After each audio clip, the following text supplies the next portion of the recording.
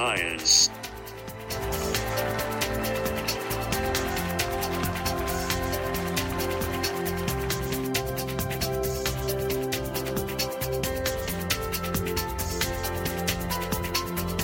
Hello, everybody. It's great to have your company this Monday afternoon, as usual. And it's Andrew and me this week looking at science in the news, science behind the news. Even if science isn't your bag, you just stay with us for a little while. Big thanks to Pat for the show that just went before. He's such a busy man, Pat Hart, isn't he? In and around Bristol, talking to people, finding stories that really matter. It's great. And if you're interested in listening to any of the programmes and the other programmes that are on BCFM, then you can go to bcfmradio.com and go and look up the programme that you want. You can find it listed there under shows, and that includes this show, and you can listen forever back to our highlights. Some of our most scintillating conversations are there. You can listen so far back that you'd have to start listening to this show next week before you had to carry on, if you know what I mean. It's just absolutely astonishing. I know, it's amazing. Anyway, do that. But did you hear that advert just before we came on air? To be honest, I just think I want to talk like that. Oh, that one. Yeah, this is Andrew Glester. Yeah. You've got a much lovelier voice than that. Do you think? I mean, people get paid an awful lot of money to talk like that for movie trailers, don't they? They do, yeah. And I wonder why it's always that gravelly sort of voice. I think it's because if I said coming soon to BBC, to a cinema near you, it's not that exciting, is it? I know. If I said the same, yes. Exactly. Well, I don't know. I was going to give an example there, but I won't because I'm wasting time. What I was going to ask you, and the reason I'm babbling like a fool like this, is because I was going to ask you if you are into scary films. I know you're into science fiction, some of which are scary. Yeah, it's a funny one, that, isn't it? I don't think I really am. Are you? Yeah, actually, you are? Okay. I am for some.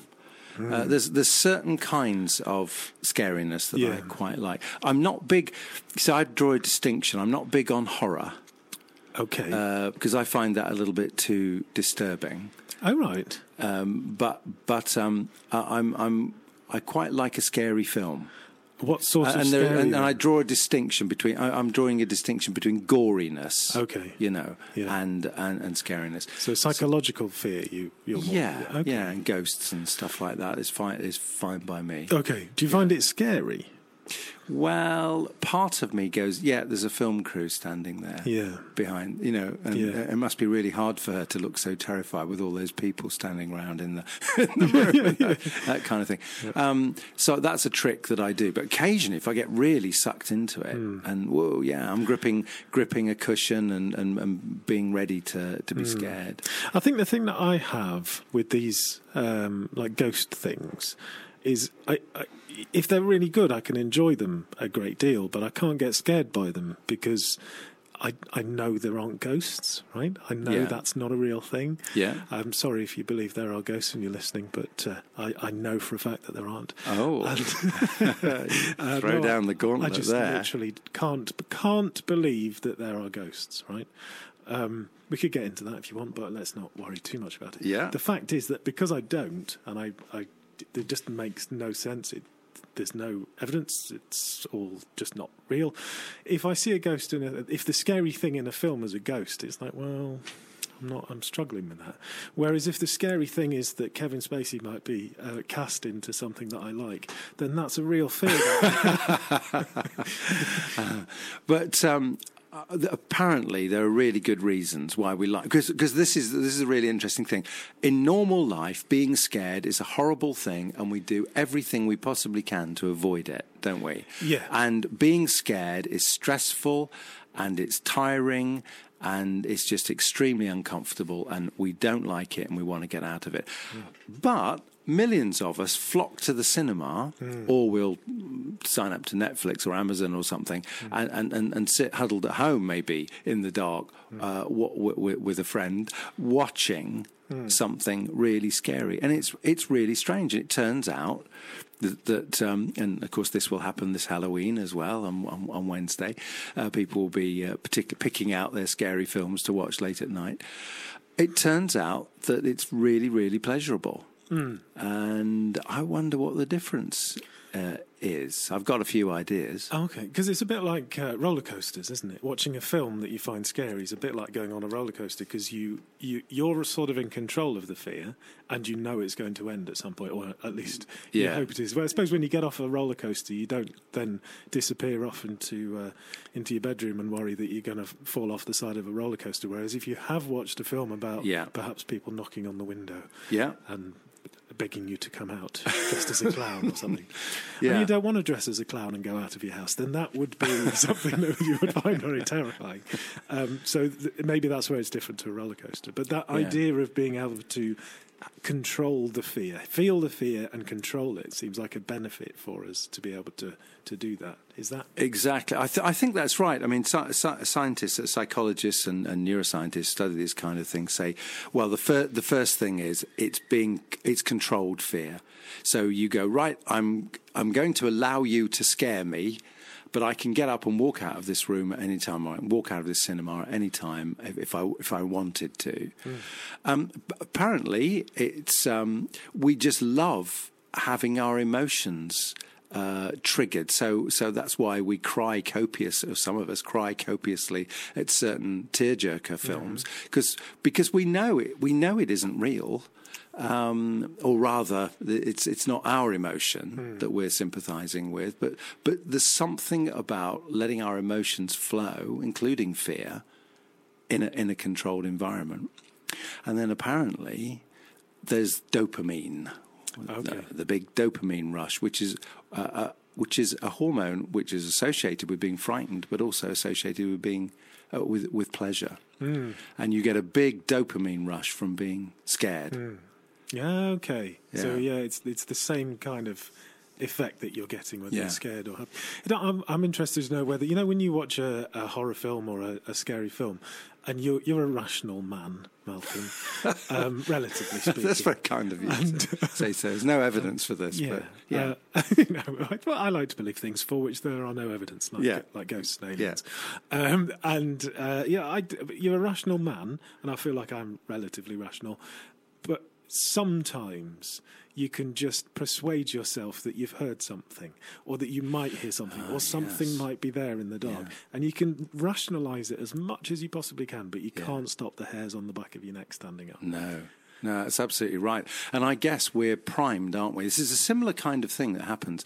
I'm just taking it away from this for a moment. If, for example, you have a horrible experience on a bus, say there's a huge row breaks out on a bus, or there's a frightening person on a bus, and the next time you go on a bus, you're going to be feeling anxious. Normal people feel anxious. Even though this has never happened to you before, and it might never happen to you again, the fact that something has happened to you recently makes you think it's very likely to happen again. And I think the same emotions, if you're frightened of flying and you hear of a terrible plane crash, you think, that's confirmed it then. I'm never getting on a plane, even though we know that travelling by plane is the safest form of travel. It's less accident prone than any other kind of travelling in a vehicle of any other kind.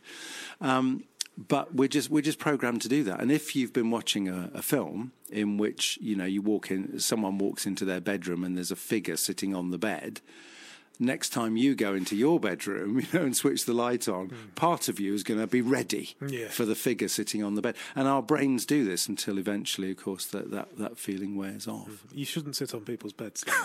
That you don't know. No. Uninvited. No, that's definitely not something you should do. It always reminds me of the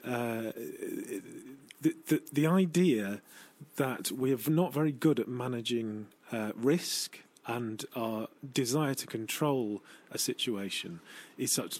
So, for example, if there's an earthquake, most people will then get in a car and try and drive away from it. Yes. Whereas you're incredibly unlikely to be harmed by a second earthquake in a location, but you're very likely to be comparatively so to be hurt in a car crash. Yes. So you're putting yourself in a much more dangerous situation because you then feel you're in control of it. And that feeling of control is really important to us as humans, even if it makes us actually more in a more risky situation. Yeah, absolutely. And there's a whole science there as well, which would be really interesting to explore sometime, about how you can learn in a crisis of some sort to overcome your fear and act in a sensible way. We should do that. Yeah, definitely do that at some point.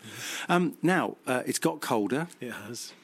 Notably colder. It started to get cold just before the weekend, and it was really cold over the weekend. Or well, I say really cold. If you live in Saskatchewan or something, you probably would laugh at us. But I'm guessing that makes the sky. Well, I'm not guessing. I've noticed the sky is a lot clearer. That's really good. High pressure is generally associated with cold weather and generally clearer skies.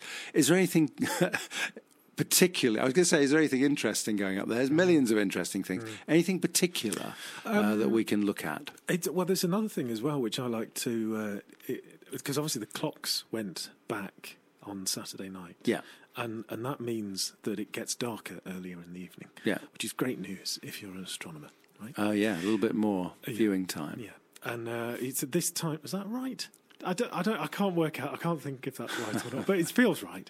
Anyway, it's darker in the evenings earlier anyway at this time of year, and the clearer skies mean that it's useful if you've got binoculars, you've never pointed them at the sky, or if you've got a telescope, you've never pointed at the sky, or even if you have, it's just a really good time to look at those things in the sky which are more difficult to see in the summer months because of the more perturbations in the atmosphere. Okay. Obviously, as you're looking through the atmosphere, you'll know if you've seen a road that's hot, you can see the air moving in it. Yeah. So if you're looks a bit watery. Yeah. Exactly. So if you're looking at the night sky through a warmer atmosphere, then it's more wobbly and you can't see as clearly. Through a colder atmosphere, everything's a bit clearer. So I'd like to just have two examples of things which are quite fun to look at. They are so there's a star called Epsilon Lyra. Now it's near the constellation of Lyra, or in the constellation of Lyra, depending on how big you want to extend that constellation to. But there's a very bright star in the constellation Lyra called Vega.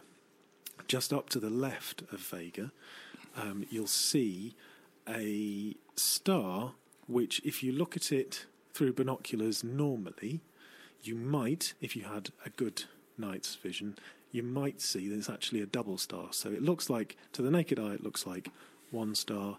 When you look through it binoculars, you can see it's two stars. When the night sky is clear, as it is at the moment, with these few perturbations, you can see that each of those stars is also two stars.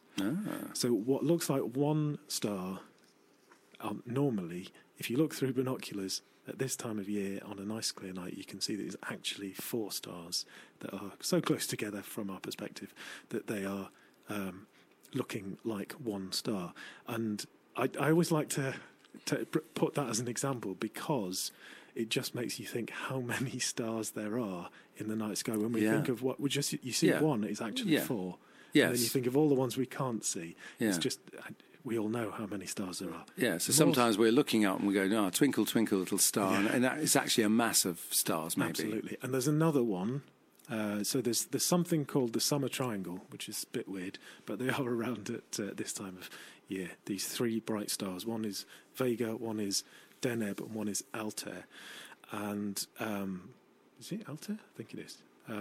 There's a star in that part, in near Altair, I think, which is called Alberio. I can't help you with this. Don't worry, that's fine. Look it up, it'll be fine.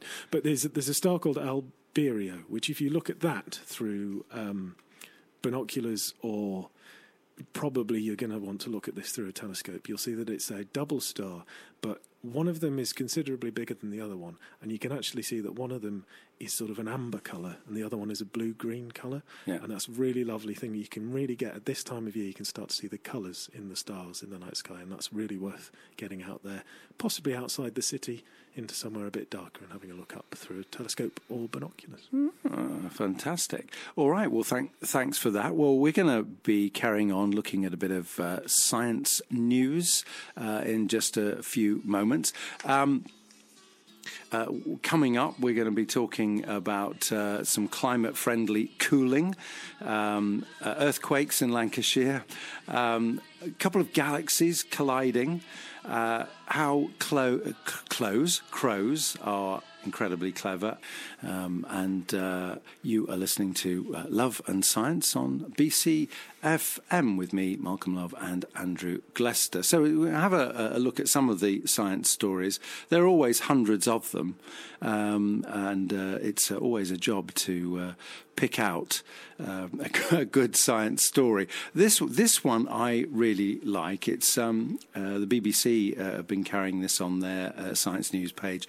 Researchers in the United States have scaled up a new low-cost system that could provide efficient cooling for homes while using very little electricity. Now, we here in the UK, we don't worry too much about cooling. I often say to people, it's easier to keep warm than it is to keep cool. I think generally that's the case. I mean, sometimes it's hard to keep warm, but it's even harder to keep cool. You know, when temperatures soar. And this summer we saw some pretty runaway temperatures in the UK, and of course. Proper air conditioners are really expensive, and we think, well, you know, we don't want to lash out for something which maybe we're only going to need for a couple of weeks of the year. But also, the thing about air conditioners is they're incredibly hard on the environment. You know, they're using a lot of energy, and apparently. This story is that a team has developed what they call a rooftop-sized array built from highly reflective material, which is made from glass and polymers. But it's a material that does not exist in nature. And the system keeps water around 10 degrees centigrade cooler than the ambient air. So basically, there's a kind of a film that you can roll out on your roof, and it's used to basically keep water cool. Yeah, I mean, as you say, it's hard for us sitting in a cold day here in Bristol to imagine that this is important, but well, what is it? In 2016, 10% of the world's energy was caused by air conditioning. So 10%. Wow. And that's set to triple by 2050. Because we're working really hard to keep cooler. Yeah, absolutely. So if you can imagine that we've got a situation where 10% now and it's climbing to 30, we really need to be finding ways of cooling down buildings, cooling down data centres, cooling down nuclear plants that isn't going to be using all this energy. Yeah. So it's a great thing. It's a bit like I nearly said aluminum. Aluminium foil, right? Yeah. But a little bit thicker, but it can literally be rolled up like that and then spread over the top of a house to keep or a building or whatever, to keep the insides of it 10% cooler. Is that right? 10 degrees cooler. Sorry, 10 degrees cooler. Yeah. And I understand that, or the impression that I've got from this is that you can use it actually to cool water pipes and those kinds of things. Just helps to step down the average temperature, because air cooling devices are apparently extremely inefficient. Yes. Okay. So, but because it allows the heat of the water to come out as well. Yeah. So this you put this film on the top of whatever's got the water in it, and then any heat from the water can come out, but it reflects the heat away at the same time. I think so. It reflects away most and nearly all of the rays back into space, which was their intention, but they've discovered that actually in practice they've discovered that also it allows the heat to come out which wasn't an intended result, I believe. So one of those accidental things. But you find that all the time, don't you, with scientific research? Absolutely, you set out to do one thing, and then you go, wow, it does this as well. But there we go. I wished I understood the technology a little bit better, but I must say I do applaud this. On the other hand, this week in the papers we've got stories about little mini earthquakes happening in Lancashire. Now, there's not.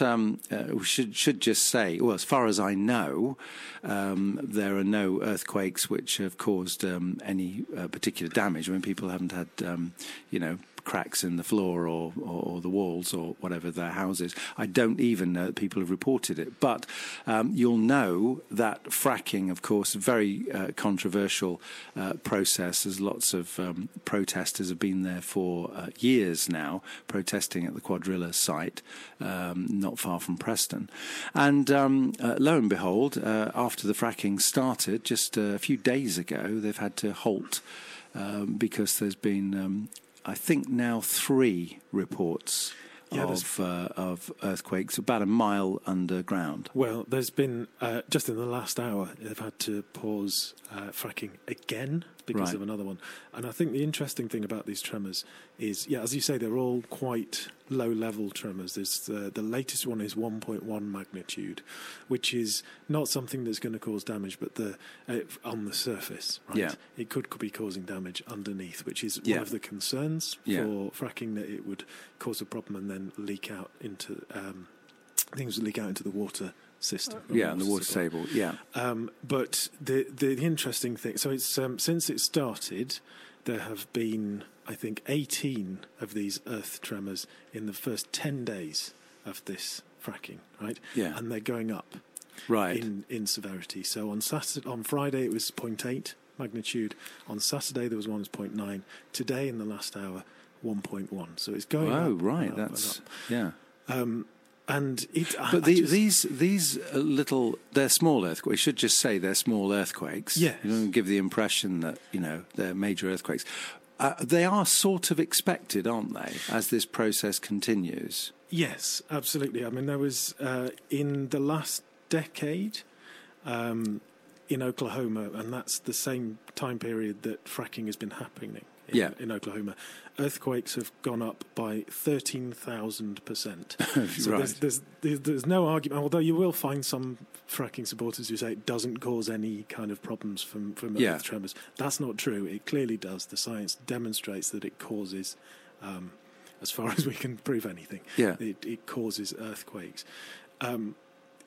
What it does, what we do have to be, we keep saying this, but they're not big earthquakes. They're not the kind of thing that's going to be shaking your house yet. But the problem is, as they keep going up, when do they stop going up? Yeah. When does this process stop? Yeah. And I think you're probably in agreement with me on this, Malcolm. But it's not just this, right? With fracking, it's also that what you're trying to get out is gas. Yeah.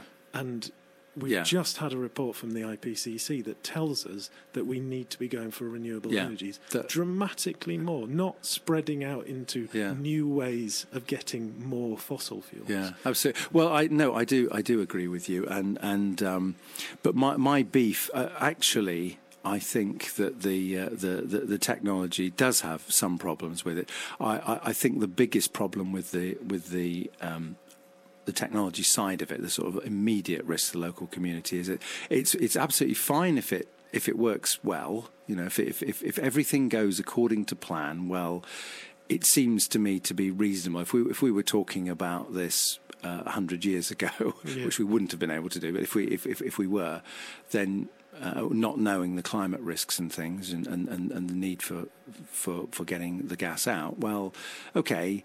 You'd probably say it's reasonable risk.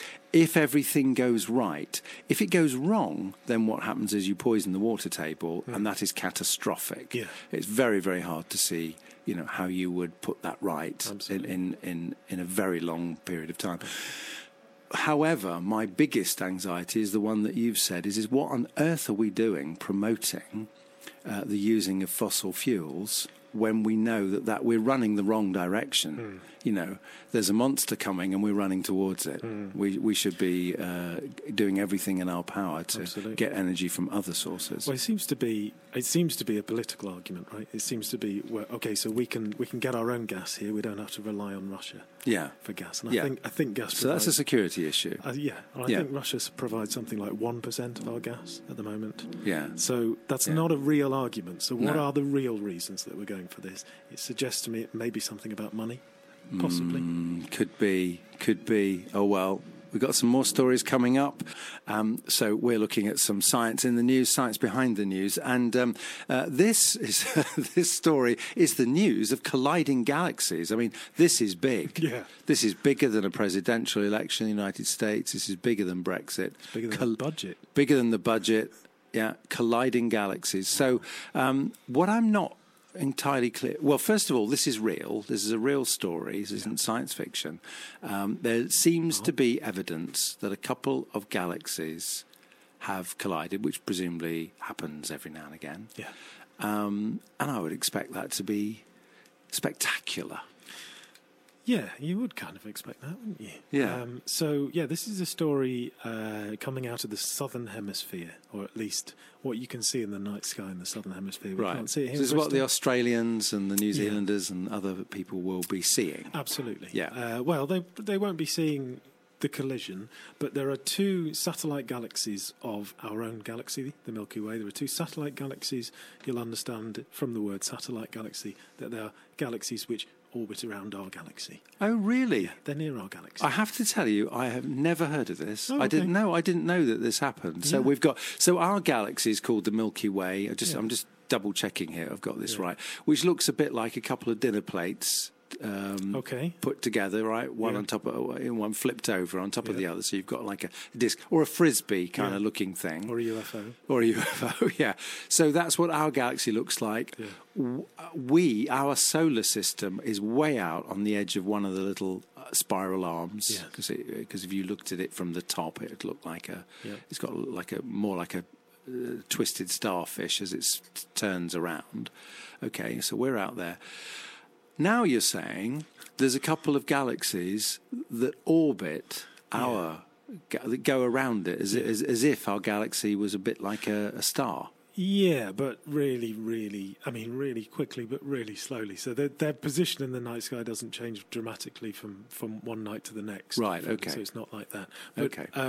there are two satellite galaxies, the Large Magellanic Cloud and the Small Magellanic Cloud. I have to say I've never seen them because I've never been to the southern hemisphere. Oh. Don't know. I would like to go one day, see what stars they see. You've got all those injunctions to get over first. I've got to sort that first. I've got to make some money, right? And stop being on local radio. That'll help. Ah, yes. Stop volunteering on local radio and make some money. So in the night sky in southern Australia are these two big features of the Large Magellanic and Small Magellanic Clouds, which are satellite galaxies. And some people, whose names escape me, but Markham will help me with that in a minute, have been studying the data from the ESA, the European Space Agency's Gaia telescope, which is a telescope orbiting our planet and looking out at these galaxies. And it's been able to... These people study stars that have been ejected from systems. So they were looking at the Magellanic Clouds to see... look for stars that have been ejected for systems. There's two ways that we know about, particularly, that stars get ejected. One is if you can think of binary stars very quickly orbiting each other. Right. At some point, one of them gets whipped off into another direction. Oh, and right. Okay. Two of them are then like a slingshot. Exactly. So there's two of them are moving in different directions there, away from each other. Another one is where there's a cluster of stars which are moving around, and occasionally one will pop off. But what they've discovered by looking at the smaller Magellanic Cloud is that all of the west wing of it, it's the west wing, makes me want to watch telly. The west wing of it, all of the stars on the west wing are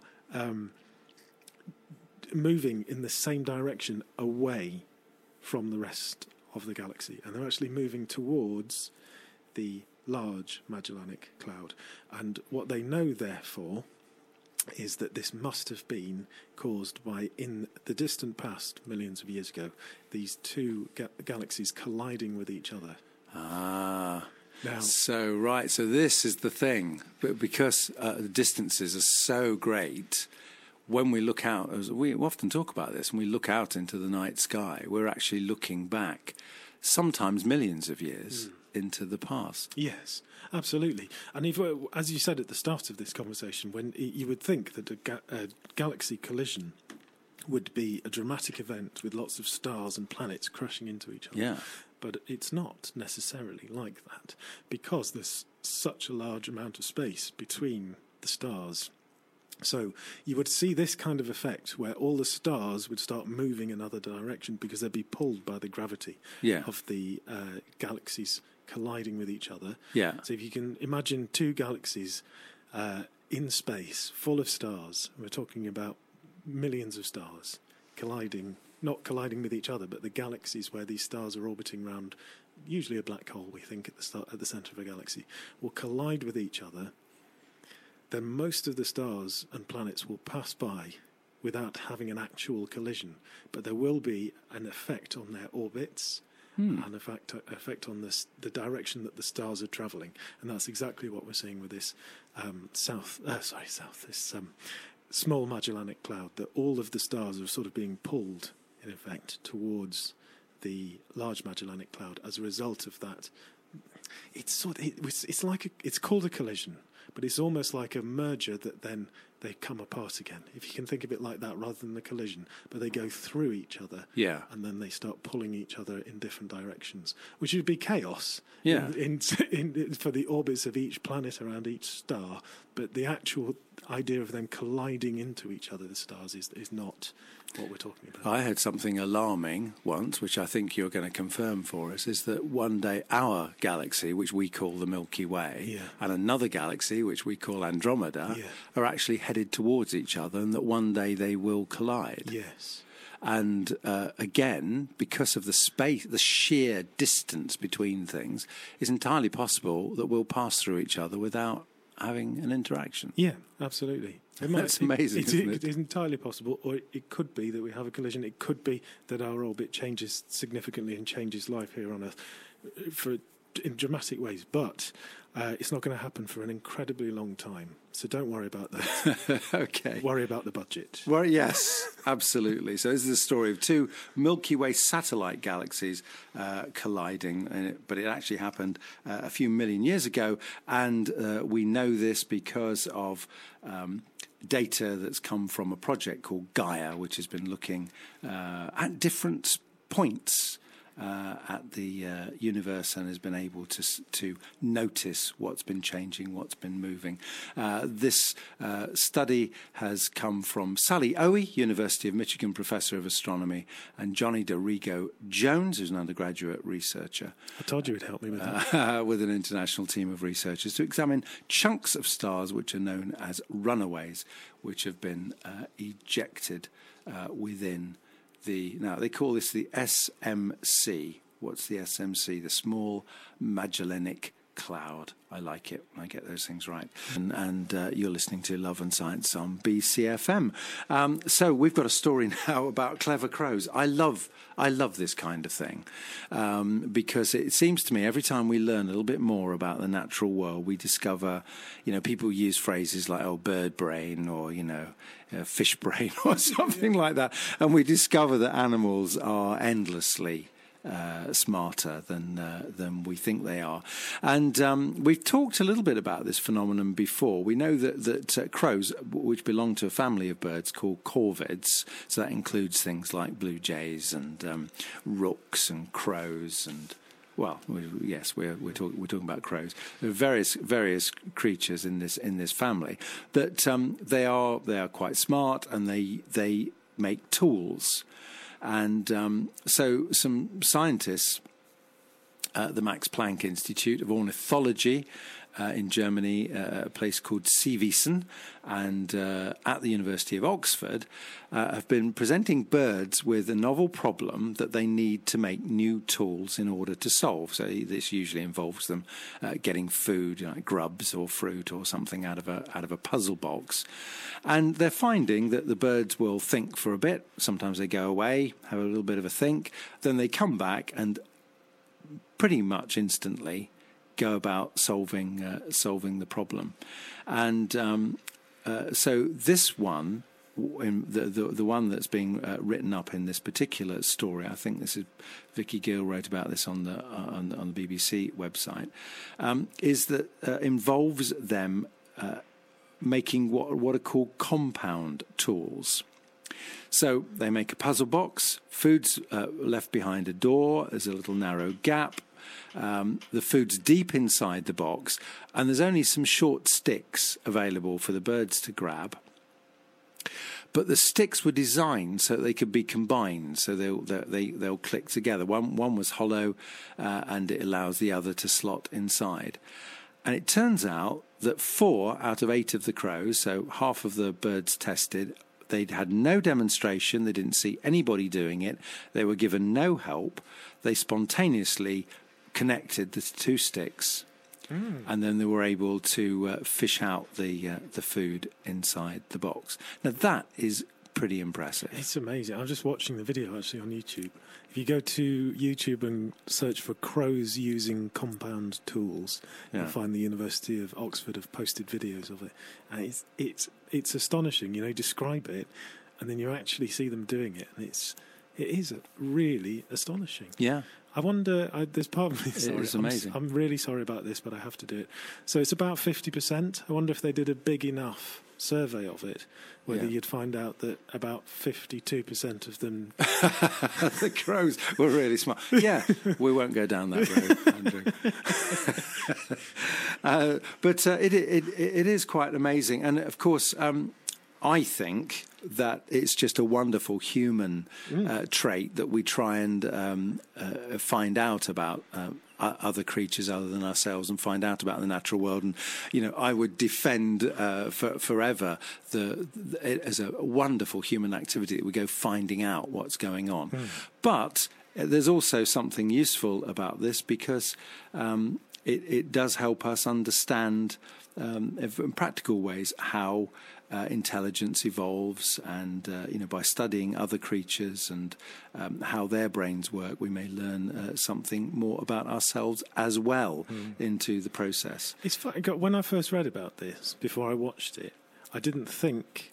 I sort of imagined that they were doing lots of trial and error, trying things out before they did it, but they don't. No. They look at the situation, they map it out, they see what they need, and then they combine the two things that you wouldn't know unless you were an intelligent being, that those two things can be connected together to make a long thing. Yes. I mean, this is actually quite incredible. There are a lot of experiments where they show a bird, typically crows are good at this, they show it a problem and it might stand there and look at it for a while.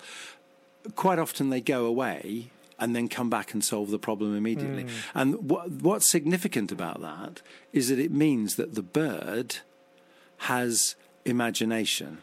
In other words, the bird looks at the problem, remembers the problem, goes away, thinks about it, solves the problem in its head and goes, right, that's what I'm going to do, comes back and fixes it. That is incredible. Yeah. And it's a long way from what we've been telling ourselves about birds up until very recently. Yeah. Very, very impressive stuff. Let's have there's another story. Spectacular diabetes treatment could end daily insulin injections. This would be wonderful. The Guardian carried this story.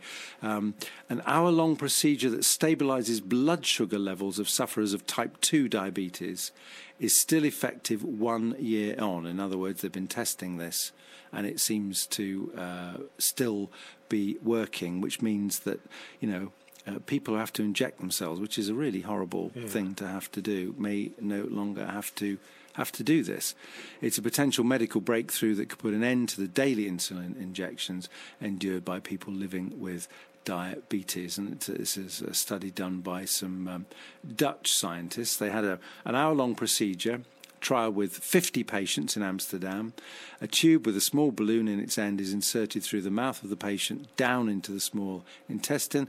The balloon's inflated with hot water, and the mucous membrane is burned away by heat. And within 2 weeks, a new membrane develops, leading to an improvement in the patient's health.